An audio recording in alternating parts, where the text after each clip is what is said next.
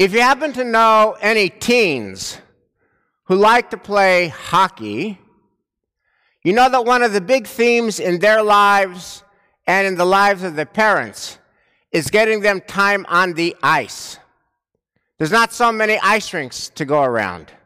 And so parents of teens who play ice hockey will tell you, you'll hear this from any parent of an ice hockey playing teen, that they are often driving their kids to the ice rink at very ungodly early hours, like 6 a.m.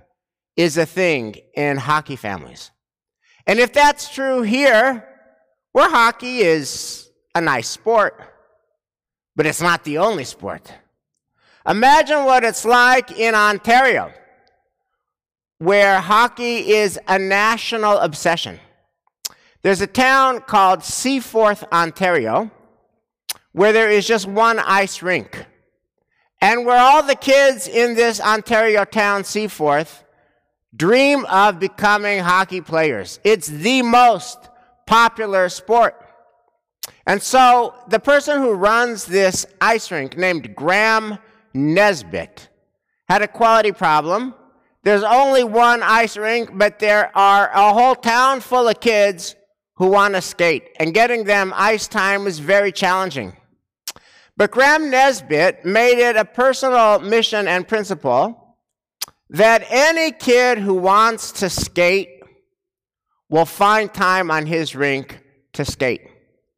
And Graham Nesbitt, for years, would work 7 days a week because he's committed to the principle that any kid who wants to skate is going to find time to skate. Graham Nesbitt would get there early in the morning at 5 a.m. to reward the kids who are willing to get up at 5 a.m.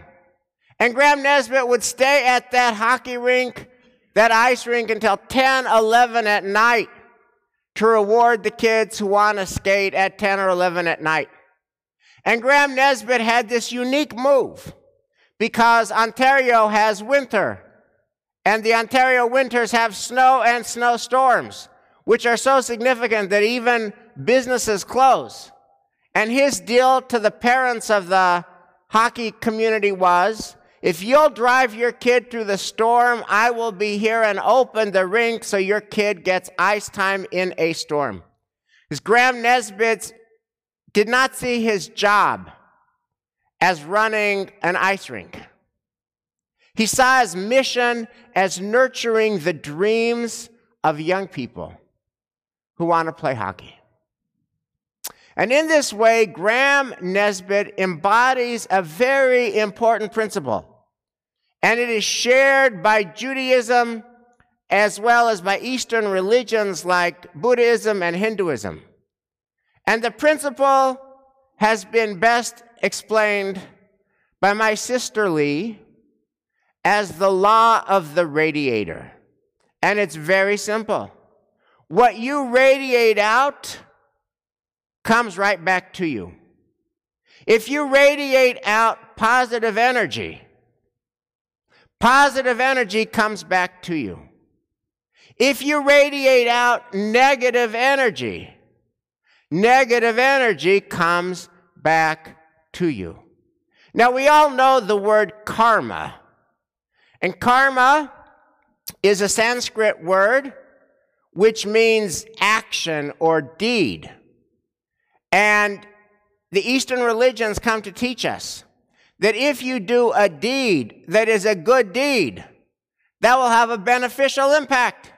And if you do a deed that is a negative deed, that will have a deleterious impact. That's karma. And the rabbinic tradition shares this law of the radiator. And our vocabulary is not karma. Our vocabulary is midah keneged midah, measure for measure, or what goes around comes around. And that's true both for negative energy and for positive energy. A clear example of negative energy is that when Jacob is a young man, he deceives his old and blind father Isaac with cloth This is the cloth. Yes, I am my brother Isaac. I'm my brother Esau. I'm the hunter. Feel it, smell it. Jacob uses cloth to deceive his father. Roll the film forward. When Jacob is a father, his children use cloth to deceive him, to make him think that Joseph has been killed by a wild animal. That is karma. That is midah keneged midah. That is the law of the radiator. If you deceive with cloth, you will be deceived with cloth. But the same is also true in a positive direction.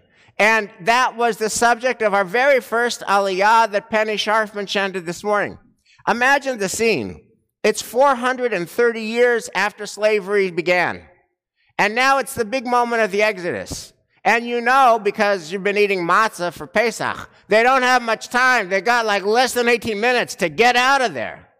And there's a whole people. They got to get out of there. They got to get out of there now. And what does Moses do? This is in the first aliyah. It's so counterintuitive. It's so unexpected. You'd never, ever, ever dream this up. Vayikach Moshe et atzmos Yosef imo. Moses takes the bones of Joseph with him. And the Midrash wonders, how does he do this? So in the middle of all the logistics, Moses has to go and figure out where Joseph's bones, the coffin that contains Joseph's bones, is located. Moses is personally committed to taking the bones of Joseph with him so that Joseph can be buried in Israel. And why is that? Because Joseph buried his father, Jacob, in Israel. Jacob says to Joseph before Jacob dies, bury me in Israel. And Joseph does that. And now all these years later, Moses does the same kindness for Joseph. Midah keneged midah. Which means that all of us have a question to be asking ourselves now, which is, what kind of energy are we radiating out into the world? Now, it is month 13 of the pandemic. So all of us could be forgiven if the answer is, listen, I'm not doing particularly well, and it's kind of murky, and I'm exhausted, and I'm frustrated, and I got edge. So the energy that I'm radiating out into the world is exhaustion and depression and edge. And nobody could be blamed if that's your answer. It's understandable. Makes sense. There's only one problem. If the energy that you radiate out is exhaustion, the energy you get back is exhaustion. If the energy you radiate out is frustration, the energy you get back is frustration. If the energy you radiate out is depression, the energy you get back just don't have any pep. So the question is, can we stage an intervention here on the kind of energy that we are radiating out in month 13 of the pandemic? And I think that we can. We have agency here. And so the next time we are tempted to radiate out negative energy, we actually can check ourselves. Whoa, wait a minute. I get why I want to do this, but I don't really want to do this. Because if I send out the negative energy, it's going to come right back at me.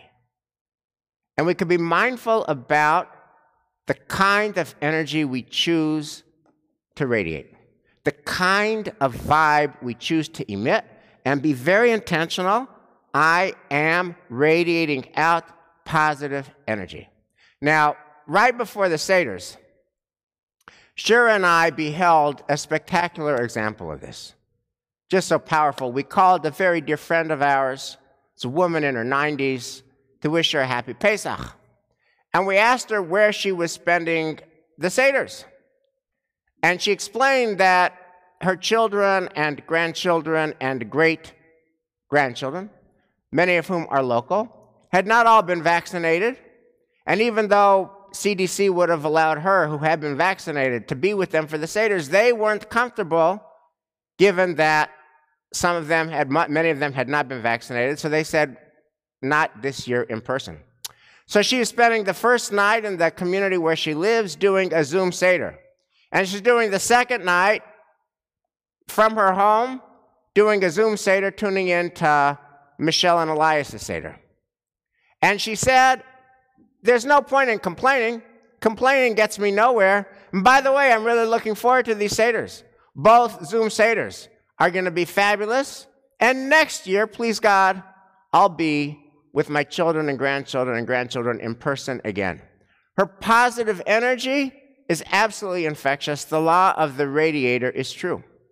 That brings us back to Graham Nesbitt, who's managing this ice rink, but who's really nurturing the dreams of his hockey players. And it turns out that 2 of those kids go on to become professional hockey players at the National Hockey League. Their names are Ryan and Cal O'Reilly. And in fact, Ryan O'Reilly is the captain of the St. Louis Blues during the year that they win the Stanley Cup in the NHL. So Graham Nesbitt does his thing, and he works all these years, 7 days a week, getting there early, staying there late, through snowstorms, to make dreams like Ryan and Cal O'Reilly's happen. And he retires in 2003. And he gets diagnosed with a rare liver disease, which for a while is treated, for many years actually, it's treated effectively by medicine. And then in 2019, the medicine stops working. And his doctors tell him, Graham, the only way that you can survive, the only way you can live, is if you get a liver transplant. So he retires in 2003. This is 2019. This is 16 years. 16 years after all those early mornings and late nights and snowstorms. And word goes out in the Seaforth, Ontario community that Graham needs a kidney. And all these families that he had helped all these years line up to see if they're a match to give him, to donate a kidney that could save his life. And it turns out that the entire community reaches out through these tests, and one person has a kidney that matches. And her name is Bonnie O'Reilly. And Bonnie O'Reilly is the mother of Ryan and Cal O'Reilly, the pro hockey players. And when she discovers that she has the power and the gift to give her kidney to Graham Nesbitt, who 20 years ago helped her kids, she doesn't hesitate to do so. And she says, Graham, you made my son's dreams happen. You made my son's lives happen. The least I can do is give you my kidney to save your life. And on March the 3rd, 1 month ago exactly from today, she gave her kidney to Graham Nesbitt. And there's a photo that went viral of Bonnie O'Reilly and Graham Nesbitt sharing a hospital room, each in their own bed, each in hospital gowns, each masked, and both smiling from ear to ear. You can see it behind their masks with thumbs up. The surgery was done. They were on the other side of it. She gave him her kidney. He was going to live, and they're both headed towards a full recovery. When you think about it, it's amazing. He did his thing for her 20 years ago. But that's the power. That's the power of the law of the radiator. There's no statute of limitations on karma. Kindness and decency from 20 years ago has the power to inspire kindness and decency today. What energy are you sending out into the universe? Because it is just that energy that is coming back to you. Shabbat Shalom and Chag Sameach.